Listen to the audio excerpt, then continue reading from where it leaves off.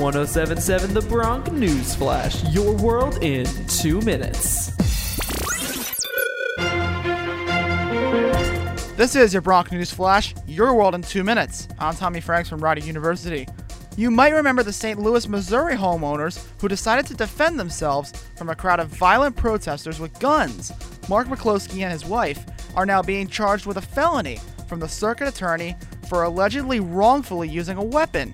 He spoke to Tucker Carlson. People need to stand up, wake up, and recognize this for what it is. It's a concerted effort to destroy our way of life, to change the fundamental basic social contract, to do away with capitalist democracy and replace it with mob rule. Fox News. Well, if you think COVID-19 is spreading only in the big states, you'd be wrong, for sure. There are reports of a recent surge of new cases in Idaho, a state known for potatoes and meat processing. Cases are rising exponentially at nearly 500 a day. Measured by size population, its infection rate in the past week makes the state the 8th largest in the nation. All shops, services, and nightclubs are remaining open with social distancing requirements. The death rate from COVID-19 in a nursing home in New Jersey is the highest in the nation, with nearly 7,000 deaths alone thanks to this. After vowing to take action on the issue, the state Senate nor the legislature has yet to even hold hearings nor debates. Some hearings that were supposed to be fast-tracked have not even been announced yet.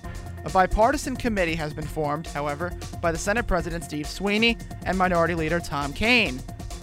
According to a study done by the Office of Career Development and Success, 9 in every 10 graduates from 2019 at Rider are either employed, in graduate school, or even in the military.